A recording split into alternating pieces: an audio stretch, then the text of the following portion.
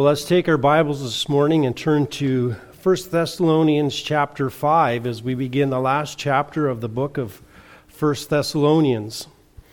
So we should be through this book in another 5 or 6 weeks, and so we will be wrapping up the book of 1 Thessalonians.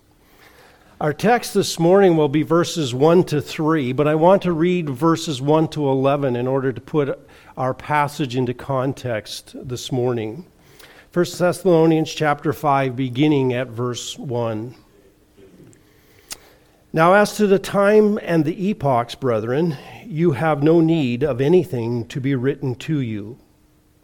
For you yourselves know full well that the day of the Lord will come just like a thief in the night. While they are saying peace and safety, then destruction will come upon them suddenly like labor pains upon a woman with child, and they will not escape. But you, brethren, are not in darkness, that the day would overtake it like a thief. For you are all sons of light and sons of day. We are not of the night nor of darkness. So then, let us not sleep as others do, but let us be alert and sober. For those who sleep do their sleeping at night, and those who get drunk at night. But since we are of the day, let us be sober, having put on the breastplate of faith and love as a helmet, the hope of salvation. For God has not destined us to wrath, but for obtaining salvation through our Lord Jesus Christ, who died for us, so that whether we are awake or asleep, we will live together with him. Therefore, encourage one another and build up one another, just as you also are doing. There ends the reading of God's word this morning. Join with me in prayer before we tackle this text this morning. Heavenly Father, we again thank you for your word. We thank you that you have given it to us with the expectation that we can understand it. And you have given us the Holy Spirit again to illuminate its truth so that we can know it for sure. And so again this morning as we look at your word, again we pray that your Holy Spirit would be the teacher, that he would illuminate the truths of this word, and that we would again be willing to take these truths and to apply them to our lives. So I pray that you will be glorified in the preaching and the hearing of your word here this morning. I pray in your name. Amen.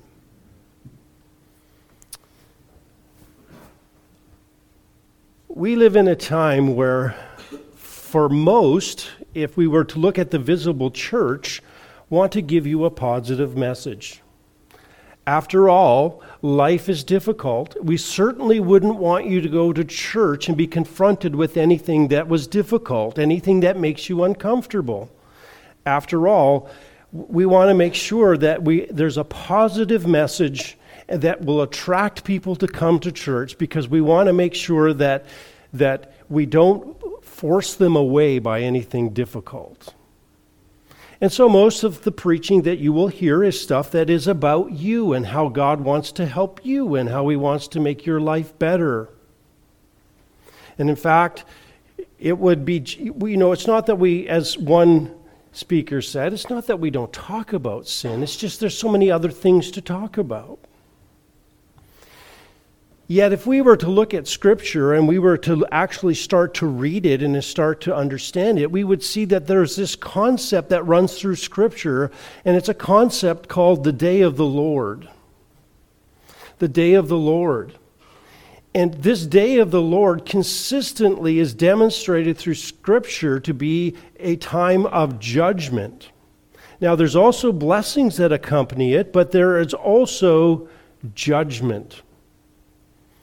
And in fact, it is something that runs so much through Scripture that it must be a major theme of Scripture and is something that we actually need to preach. And so those who will never preach judgment are leaving out part of the Bible and part of what God has laid down as a warning in Scripture for unbelievers, and a call for them to come to God, because they must recognize that they are not people, good people who God loves the way they are, but they are sinners who are under his wrath. And if there's not a change, they will face that wrath. Now, the day of the Lord, again, has maybe not been preached because it is a complicated subject. And just like most doctrines in Scripture, you don't have a Bible that's laid out doctrinally that will give you a full understanding of a concept or an idea or a doctrine in Scripture in one place.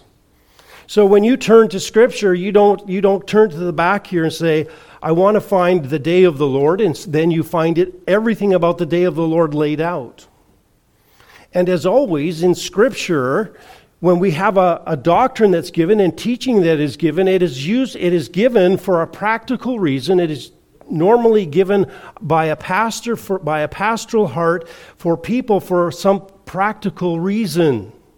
So as we look at the day of the Lord here and the truths of it, we see why he's written it in verse 11. Therefore, encourage one another and build up one another just as you are also doing.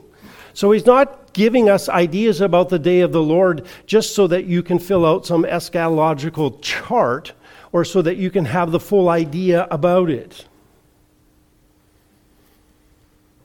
However, the day of the Lord is a difficult concept to understand. And in fact, as we read scriptures, we're going to read some scriptures, and it's going to appear as we read about the day of the Lord, it has something to do with a day, judgment of nations, and it takes place.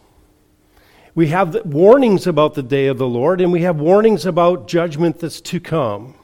There are times where the day of the Lord seems like a 24-hour day. There are days where the day of the Lord seems to be a specific event. Sometimes it seems like a long period of time. And so as we look at Scripture, it can be hard to figure out what the day of the Lord is. And in fact, it has been something that has been debated out throughout the church. What is the day of the Lord? Is it narrow? Is it wide? What is it? Well, when we went through Joel, and when we went through the book of Joel, not the chapter of Joel, but the book of Joel, we looked and we saw that in chapter 3, there was the idea that there was judgment and blessing that comes together. In other words, there's going to be judgment that comes with the day of the Lord, and there's going to be blessings. And in fact, what we would see is that there's judgment that comes, and then there's going to be blessings that are given to the nation of Israel, and these blessings are what we would understand to be millennial kingdom blessings. In other words, they are blessings that are given to the nation of Israel as the land is restored, as Israel is restored, and covers that time of the millennium. And so, as we come to Scripture, then, we want to know which part of this day of the Lord is he talking about, because it would appear to me, and I would understand this to be true, I'll put it that way, that the day of the Lord is wide and narrow. There we go, wide and narrow. In other words, I think that the day of the Lord in its widest concept starts at the beginning of the rapture and through the tribulation, all the way through the end of the millennial kingdom and the rebellion and Christ putting it down. Now, others have said, well, it's actually narrower. It's just the tribulation, or it's just the battle at the end of the millennial kingdom. Some have said, well, this is just Christ returning. But I would understand that there is a broad day of the Lord, and then there are events that we see within that broad day that are specific and called the day of the Lord, but they don't encompass everything that the day of the Lord is. So as we come here this morning, as we look at the day of the Lord, then, I would understand that as he speaks, he is primarily speaking about the beginning of the judgment that starts at the rapture and continues through the Great Tribulation. And so the concern is, when does the day of the Lord start? They wanted to know when the rapture was, and now they want to know, when does the day of the Lord start? And they have some concerns about the day of the Lord, specifically around timing and what will take place with the day of the Lord. So that's a lot of introduction. So this morning then, as we come to this passage, we are going to see, as we go through verses 1 to 3, we are going to see several things about the day of the Lord. First of all, we're going to see the testimony to the day of the Lord in verse 1. We will see that we don't need anything to be written to you. In other words, nothing needs to be written to you because what? It's already been testified to. You've already heard it. Then as he comes on, he says in verse 2, we're going to give you the timing of the day of the Lord. And he's going to say it's going to come like a thief in the night. And then as we get to verse 3, we're really going to see the target of the day of the Lord. And again, we're speaking of the day of the Lord in the fact of a time of judgment here that begins at the beginning of the tribulational period. So we will see these three things about the day of the Lord as Paul begins to answer the Thessalonians' concerns about the day of the Lord. So first of all, we'll see the testimony to the day of the Lord. And he says in verse 5, "Now as to the time and epochs, brethren, you have no need of anything to be written to you." So again, he is now changing topics here. He goes now, which is a word that changes the topic. And again, he's used this over through Scripture in this book to change topics. He did it in verse 9. Now as to the love of the brethren. After talking about sexual purity, he says now to the love of the brethren. And now he's addressing a new area of concern. Now it's related to the last one about the rapture and the snatching away of the church, but it is a new topic.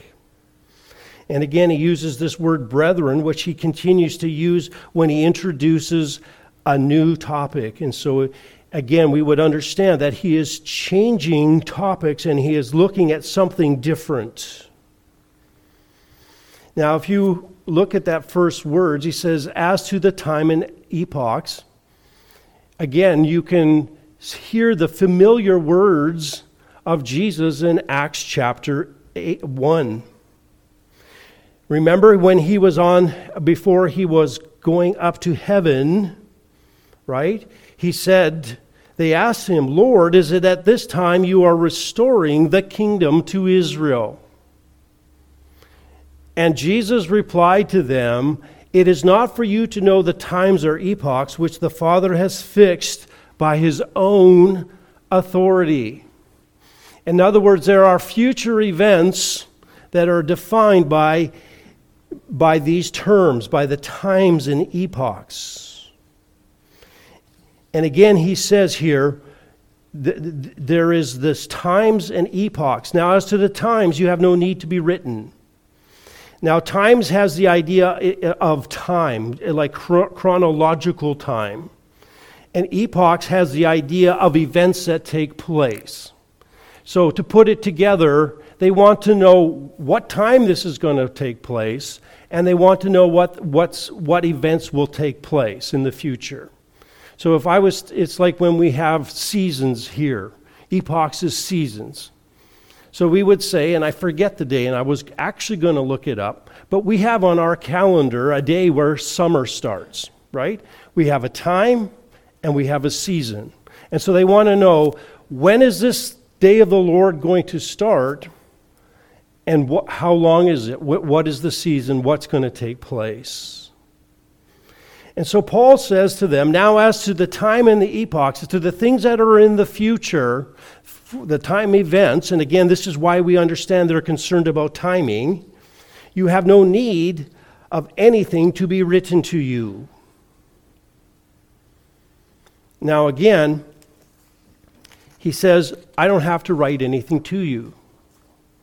Now this is different than when he was in verse 4, chapter 4, verse 13. When we went through there, he said to them, actually you don't know. Brothers, I do not want you to be what? Uninformed.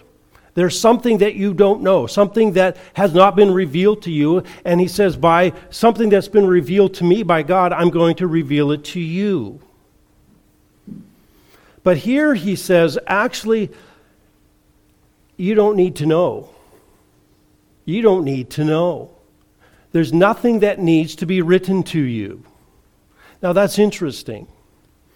Because before he said, I had revelation that was given to me, and I'm giving it to you so you're not uninformed. Here he says, you already know. And so he says, well, how would they already know about the day of the Lord? Well, I want us to think about this just a little bit. And I mentioned it in the opening. The day of the Lord is this is not the first time that it has been spoken. In fact, if we were to go back, as one person pointed out, the first reference to the day of the Lord comes 800 years before Paul. 750 years before Christ by the prophet Amos. He's the first one, and again, we have to understand that our books in the Bible are not put in there chronologically.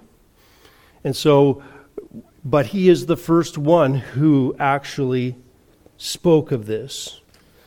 That shepherd is from Israel, ministered in the 8th century. And so he's the first one who mentioned this in Amos chapter 5.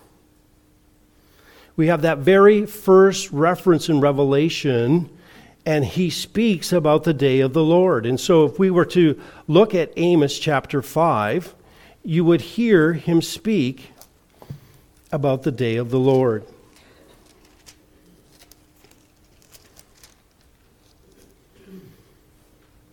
He says, alas, you who are longing for what? The day of the Lord. For what purpose will the day of the Lord be to you? It will be darkness and not light.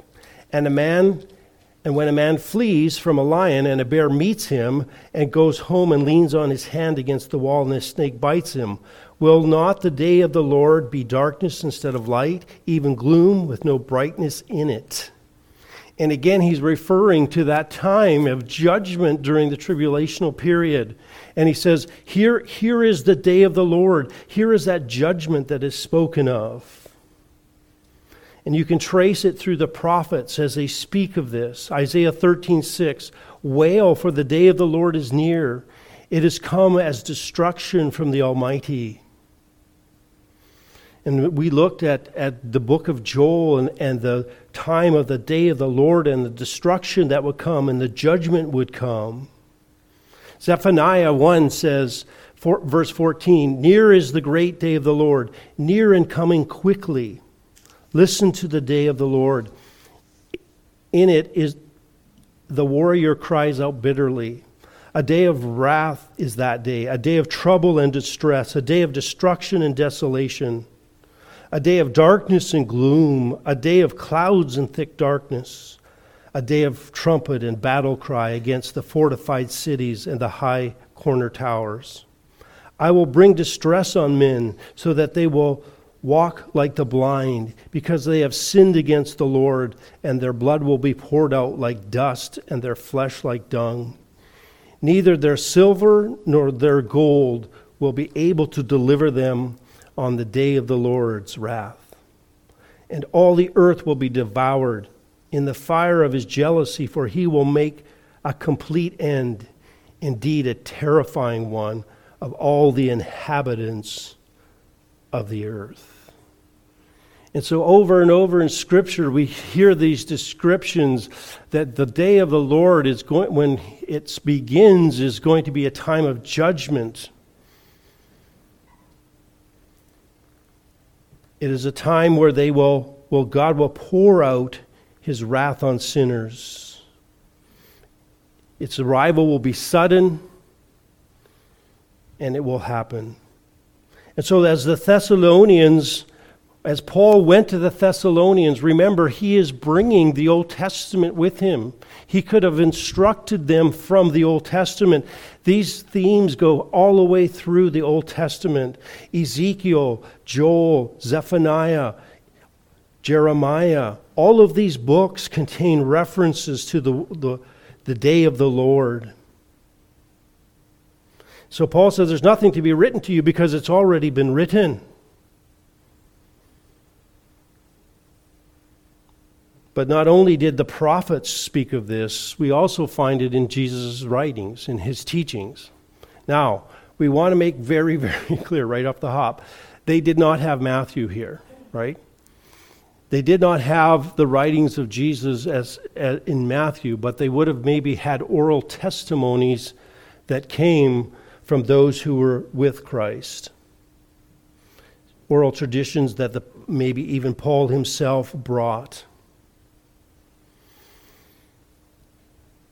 We can look at, and again, Jesus' teaching on the day of the Lord are summarized in the gospel, and you can see that in Matthew 24 on the Sermon on the Mount, where Jesus was on the Mount of Olives and he described the coming day of the Lord. He says in Matthew 24:21, Jesus says, "Then there will be great tribulation such as not occurred since the beginning of the world until now, nor ever will be." And so we don't have time to look through Jesus' teaching, but there would have been some of these ideas would have been available to them through the teachings of Christ that came down from others. And so Jesus reiterated the same truths of the prophets in his life. And that was the same emphasis of destruction and pain that comes, that was in Jesus' teaching, was also in Amos, Joel, Isaiah, and Ezekiel. We get the apostolic writings, and we have this again affirmed in Acts chapter 20. Peter delivers his famous Pentecost sermon, and he teaches that the Lord, and he quotes about the day of the Lord, and he quotes Joel 2. And he says, "The sun will be turned to darkness, the moon into blood, before this great and glorious day of the Lord shall come." Again, Peter writes in 2 Peter chapter 3, "But the day of the Lord will come like a thief, in which the heavens will pass away with a roar, and the elements will be destroyed with an intense heat, and the earth and its works will be burned up." The things, what I want you to notice is this. Paul taught this to a new church. Paul didn't say, "Here's something that you don't need to know. We'll teach you that later." Paul has introduced this to the young church in Thessalonica. Whoa. At least it wasn't Corinth, right? And so we know this. This doctrine was repeated through the Old Testament. It was repeated by the Lord Jesus Christ. It was even repeated by the apostles in the New Testament. And Paul says, "I'm teaching you about this time, the day of the Lord. There's a judgment that's coming, and this isn't something that's periphery. This isn't a secondary issue. This is something that you need to know. You need to recognize that the day of the Lord is already been testified to. It is something that is coming. It is real. It is inevitable."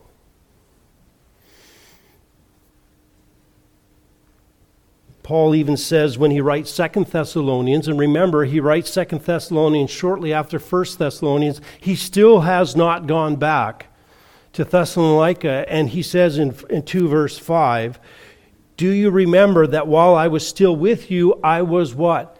"Telling you these things." I was telling you these things. And so we could say this: the day of the Lord and the teaching of the judgment to come is foundational to the faith. It is a foundational doctrine that we must teach. You must know. It's not something that we paint off into a corner as if we're embarrassed by God's judgment. It is something that we must understand. It is something that we must know. It is something that is an undeniable reality.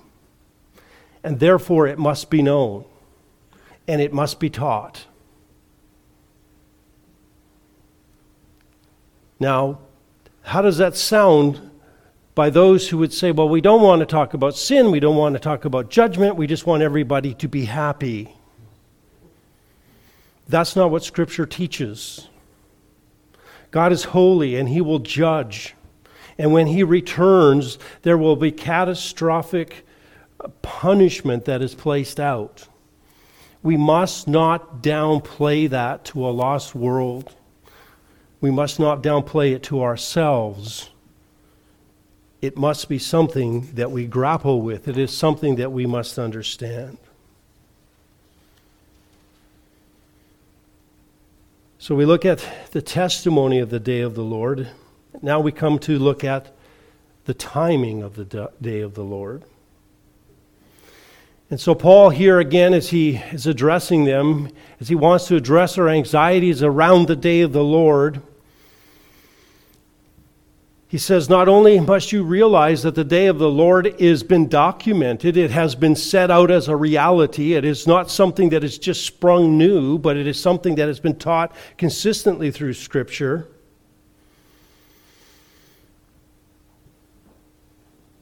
It is something that is established in the teaching of the Word of God. He says, I want you to see the timing of the day of the Lord. Look at verse 2. Paul says, for you yourselves know full well that the day of the Lord will come like a thief in the night.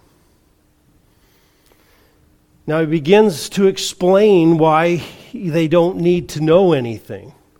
Why doesn't he need to write to them? Well, he begins to explain that. Why is there no need for them to have anything written to them? Well, he says, for you yourselves know full well. He says, you already know this. He says, and he adds that little adverb there, full. He says, you know full well. He's adding this little adverb that emphasizes accuracy and exactness. It has the idea of tracing down to the last and minutest detail. It implies an exactness of knowledge as the result of careful teaching. Paul says, you've already been taught on this. You know full well, the reason I don't have to write to you because I've already taught you, and I've taught you in detail and accurately with exactness.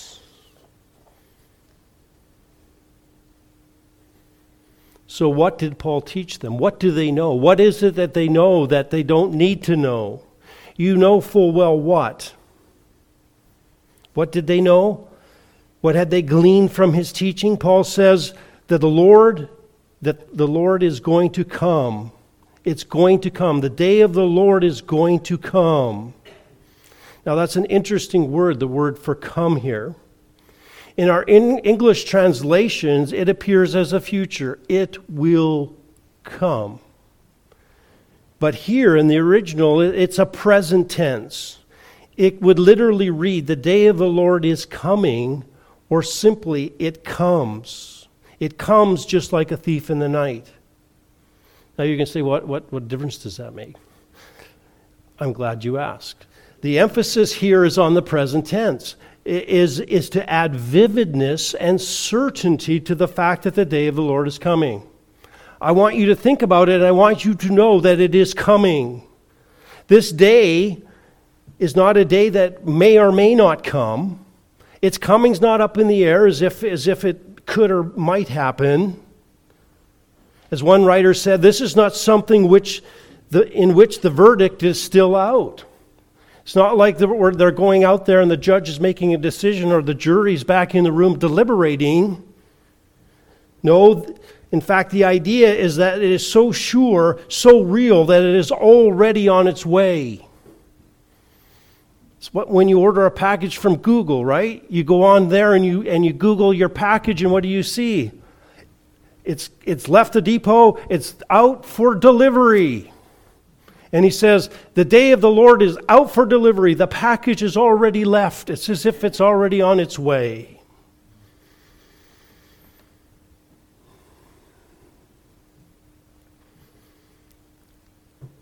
We've seen the same idea back in chapter 1, verse 10.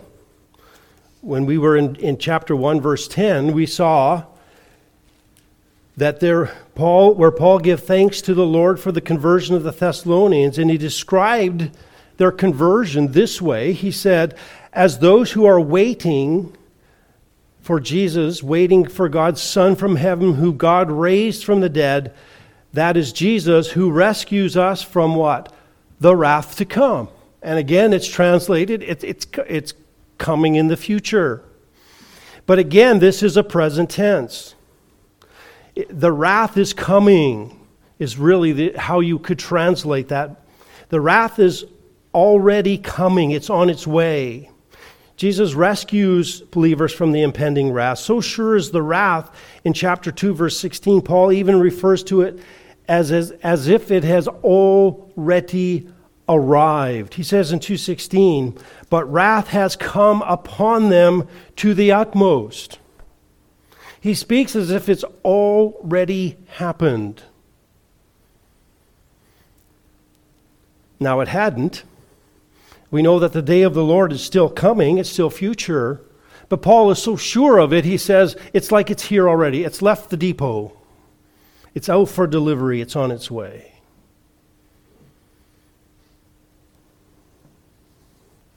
So sure that Paul can talk about it as if it is already past. That's how definite Paul is about the day of the Lord and its arrival. So he says, the day of the Lord, it's coming. It's on its way. It's out for delivery. And then he says, now he describes how it's coming. Notice how he describes that coming. He says it comes just like a thief in the night. Now we've already saw that with a few references to the Old Testament prophets about this day. They said it was near. The prophets testified that it was going to come suddenly, unexpectedly, without any previous warning.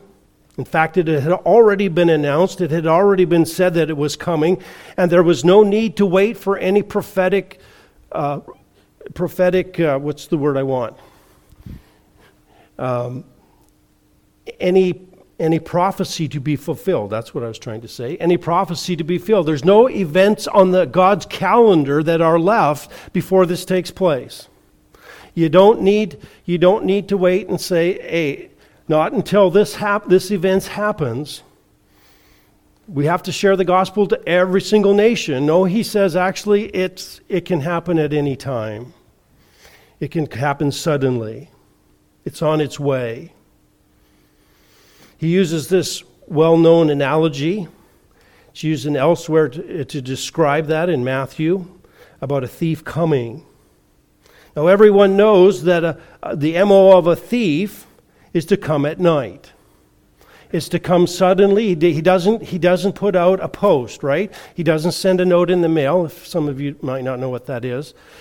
But he doesn't send a text or a tweet. He doesn't get on Facebook and announce what he's doing, right? He doesn't set it up beforehand. He doesn't come out and announce what he's doing. He's coming at night. He comes under the cover of darkness when people are asleep, defenseless, where they're not watchful, where they're not alert, where they're not conscious, where they're sleeping. This is not from personal experience, by the way. I'm not telling you about this from personal experience. I was talking to Morris, however, and he said that this is the way it worked. Sorry, Morris. But the idea here is that the thief is coming what? Unexpectedly. He doesn't announce that he's coming, right? We read in Matthew that if you knew he was coming, you would be alert. And here he says there's nothing to demonstrate that. Now, it's interesting that early tradition arose in the church that the Lord would come again at night, right? Like a thief in the night. Oh, so God's got to come at night. And so it was apparently stimulated by Paul's phrase, in the night. And so they begin to have Easter services, and the expectation gave rise to observance of night vigils. Why? Because Christ is coming at night. Well, that's not the point. The point is suddenness, right? It's suddenness, not the time.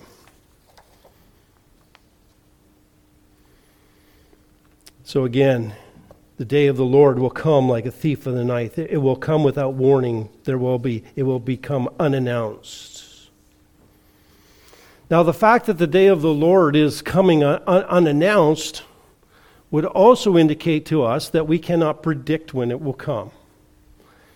it automatically eliminates our desire to do what?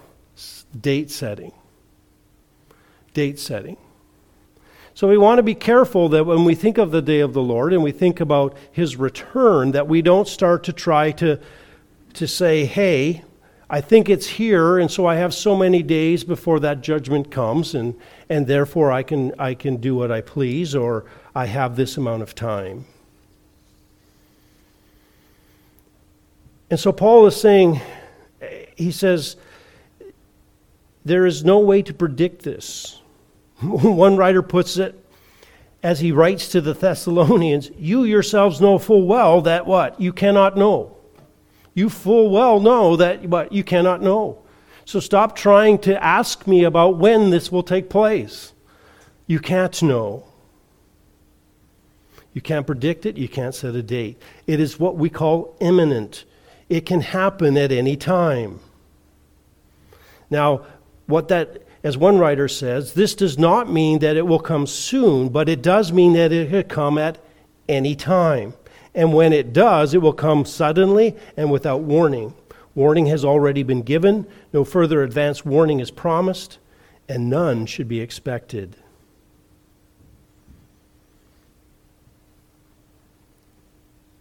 So it's an unpredictable time. We can't know when this day will come. We can't know when this will start. Well, now if we remember our teaching from chapter 4, we recognize that there was an event that was taking place, the snatching away of the church up to Christ when he comes to meet us in the air. And there was no signs and warnings for that either. That was imminent. It could happen at any time. So how does that relate to this? Well, it simply would mean this. If the rapture of the church is imminent and there are no signs, and the day of the Lord is imminent and there are no signs, then they must happen essentially at the same time. They must come at the same time. One cannot precede the other. If one precedes the other, then how can the other one be imminent? In other words, we would know that it's on its way.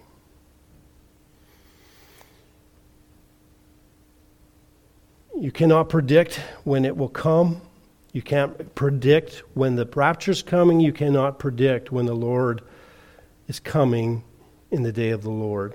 One commentator says, only if the rapture coincides with the beginning of the day of the Lord can both be imminent and the salvation of those in Christ coincide with the coming of the wrath to the rest of the world. Whether either the rapture or the day of the Lord to precede the other, one or the other would cease to be an imminent prospect. And thus thief in the night and related expressions would be inappropriate. The day of the Lord, as much as the rapture, is unpredictable. And Paul emphasized this to the Thessalonians. Listen, he says, the day of the Lord is a revealed indisputable truth, and the day of the Lord, simply we cannot know the timing of it. Stop trying to figure out when it's coming. We cannot know that.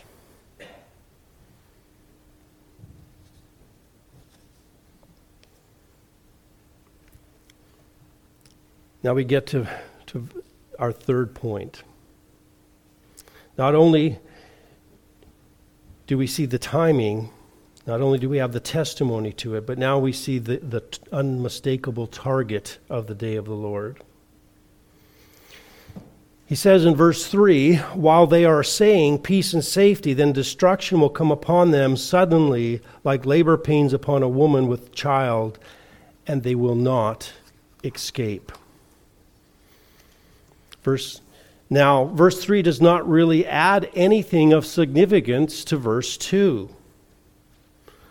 Right? It doesn't really add anything to what's just been said. So why does Paul use another analogy here? What is he trying to get at? If he's not actually adding to verse 2, Why does he use this analogy? He does this in order to create a contrast and to build the contrast between they and you. Now, if we look at this passage, he says, then destruction will come upon them suddenly like labor pains upon a woman with child, and they will not escape. There's that they. But you, brethren, are not of the darkness, for you are sons of light. But then let us not sleep. So again, there are the they, and there are the you. And he's making a distinction here between sinners and saints. He's making a distinction between those who are the Lord's and those who are not. There are those who the day of the Lord will come with destruction upon the sinners who are saying peace and safety, and there are those who will be recipients of salvation, the church, and will be rescued and will receive blessings. So he says these sinners, these ones who are opposed to God, are saying peace and safety. And again, this is a present tense, denotes that they will be continually and repeatedly assuring themselves that there is peace everywhere and that everything is safe. Now again, this term, peace and safety, will lead us back to the Old Testament, especially to the book of Jeremiah, as Jeremiah dealt with the false prophets in his day. These prophets would come and they would say, actually, you guess what?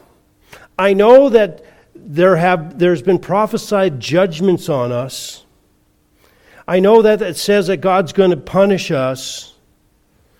But guess what? It's really not that bad. God's judgment, I know Jeremiah talks about judgment on the nation, but guess what? It's not that bad. It's going to be okay. We'll get through it. It's going to be short. Don't be alarmed by that. And so they tried to downplay that. They tried to downplay the seriousness of it. Peace and safety. We see that in Jeremiah as we read through it, Jeremiah 6, 8, chapter 14.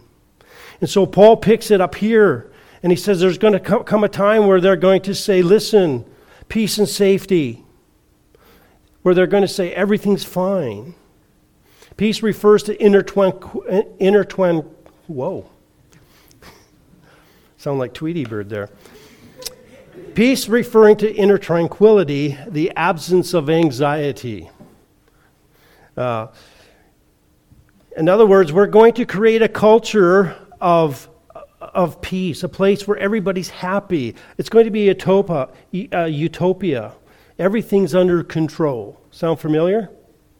We're going to create a utopia where everyone is what? Happy.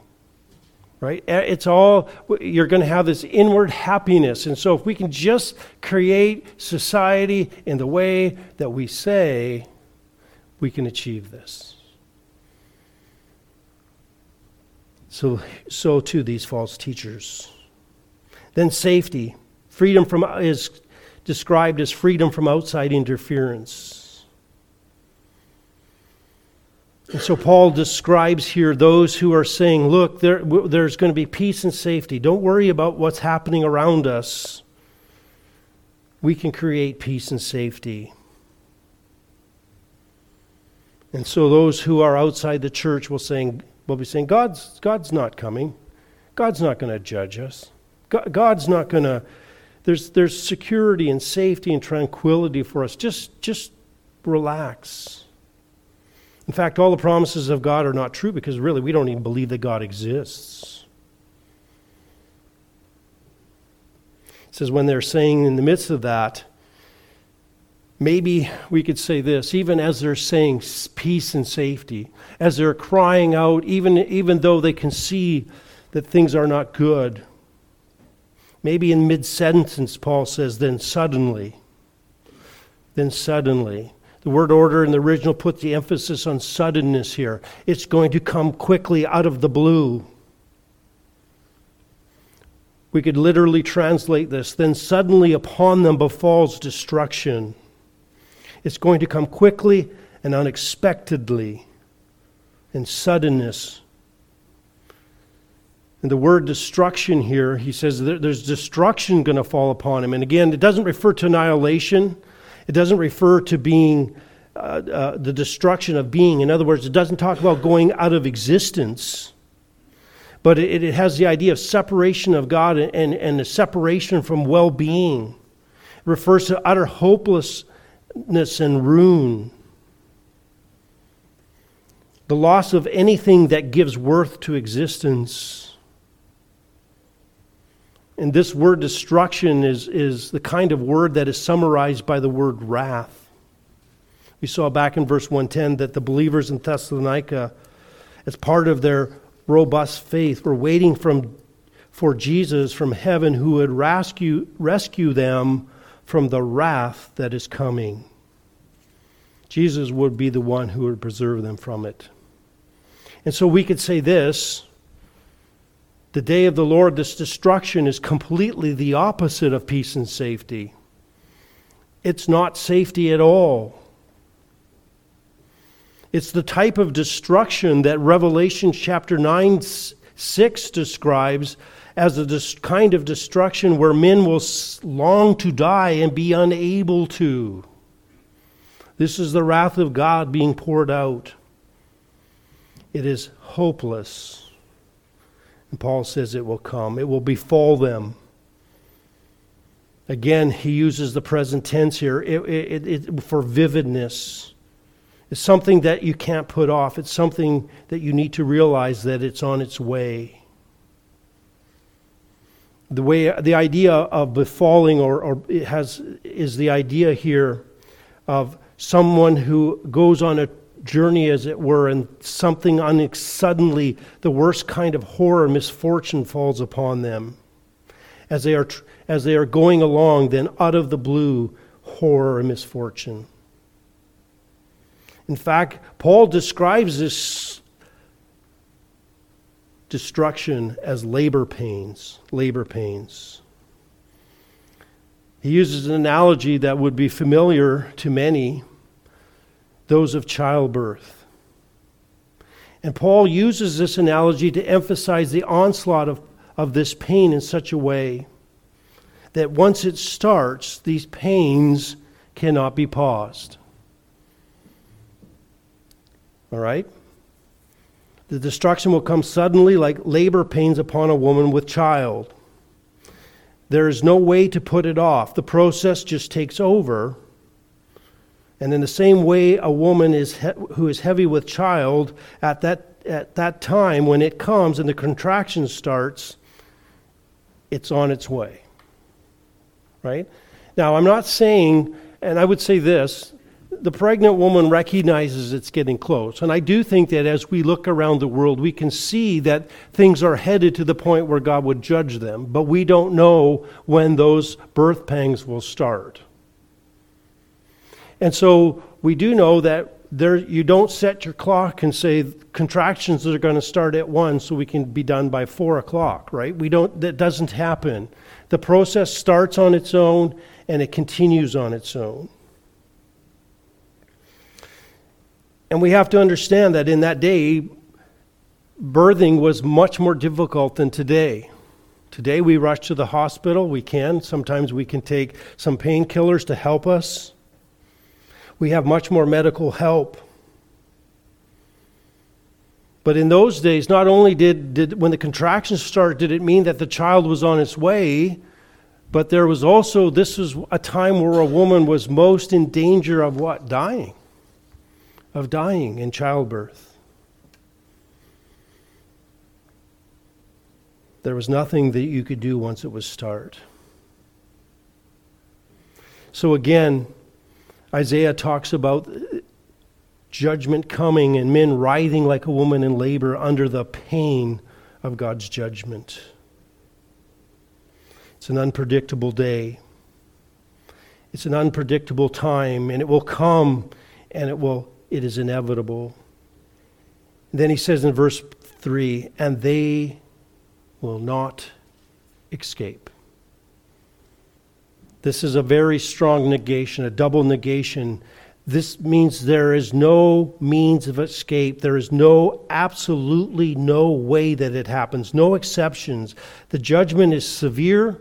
The judgment will come upon all those in the category who are crying peace and safety, all those who do not belong to the Lord Jesus Christ. And this judgment is total.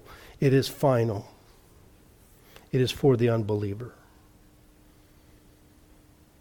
And so, as Paul describes this day, he again tells us, listen, there's coming a day. It has been set in stone, in Scripture. It has been talked about. You must realize that it is coming. Recognize you don't know when it's going to start. And recognize that there's a group of people who will be under the judgment of God when that day starts. And he calls us to look at that, and he says, if you're a believer, praise the Lord that you're not under this. If you're a believer, then your heart should be struck to share the gospel with those who are under this judgment. If you are an unbeliever, you need to take this seriously, because this day will overtake you. If you're alive when it starts, you will be under the wrath of God. And you do not want to face the wrath of God. And so there's a call here to say, am I a you or am I a they? Am I a believer or am I an unbeliever? And Paul says, make no mistake. This day has been set long ago. It is on its way, and it will hit its target. Don't be one of those who is going to be hit and targeted by this. Turn to the Lord Jesus Christ. Repent of your sin. Believe in his finished work on the cross. Understand that he died for sin. He lived a perfect life, died for sin, rose again, and he is coming back. Jesus said he has been given all power to judge, and trust me, when the judgment starts, Christ will pour out his wrath on all those who do not believe. So this morning, turn to him. Don't be caught in the day of the Lord. Don't be under the judgment that comes. Make sure you're not in the targeted group. Let's close in prayer.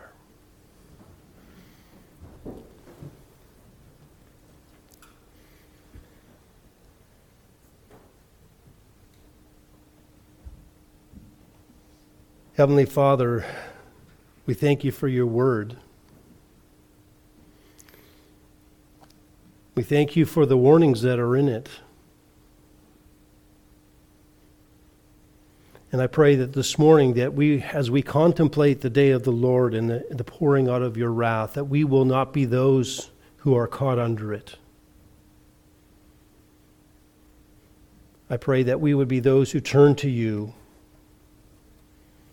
so that we can avoid that wrath. Pray that you would give us a heart for those who will face that wrath, and that we will share the gospel with those who do not. And above all, I pray that we will praise and glorify you for rescuing us from that day. And we look forward to that time where we will be with you and see you face to face. I pray this in your name and for your glory. Amen.